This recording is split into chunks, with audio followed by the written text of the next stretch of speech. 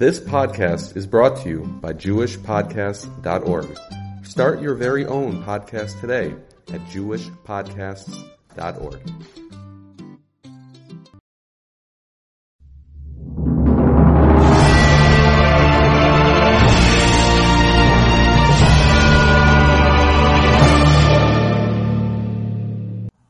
Hey everyone, this is Yoshua Alt.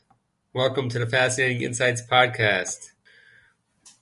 Welcome to wherever you're listening from, whether you're listening from France, from America, from Israel, from England, from Belgium, wherever. Welcome.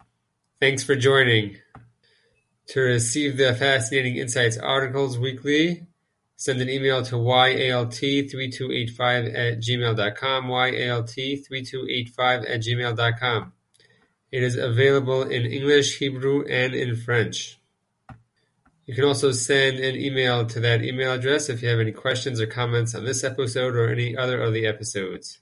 And please share this podcast with anyone who may benefit from it. Hello, everybody. Welcome.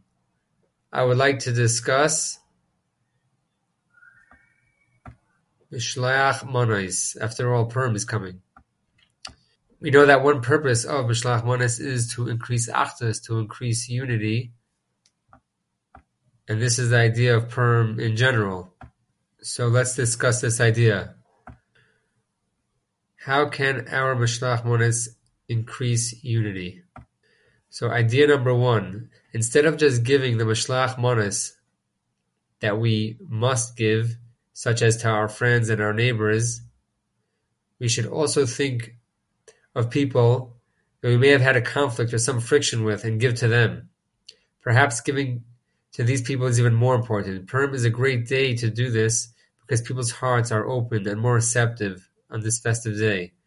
Someone once put it like this: make a list of everyone you want to give Mishloach Manos to. Now rip up the list and give Mishloach Manos to those who didn't make it to the list. What a great idea. Here is another point. Here's another idea. Idea number two is to think of someone who could use encouragement and uplifting.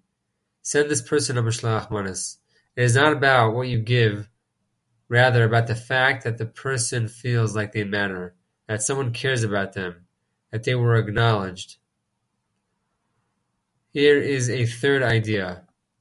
Make something special that you know the person enjoys. It could be a muffin or whatever. We can extend this even further. For example, don't send a Mishloach Manos full of candies and cakes to an older couple that is health conscious. Similarly, if you know someone is allergic to certain foods, make a special effort to send them that which they aren't allergic to. Then your Mishloach Manos has so much more meaning to them, which truly increases achdus. And the final point, the final idea, number 4, is to write a letter or at least some nice words in the Mishloach Manos you send. For example, if you send to a teacher of your child, write how much you appreciate the teacher.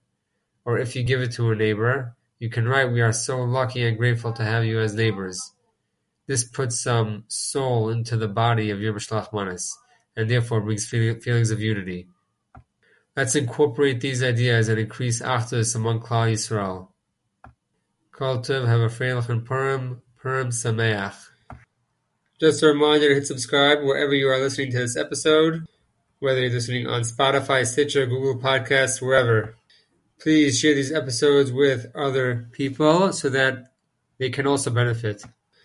And please rate and review this podcast so that other people can be inspired. Take care, everyone.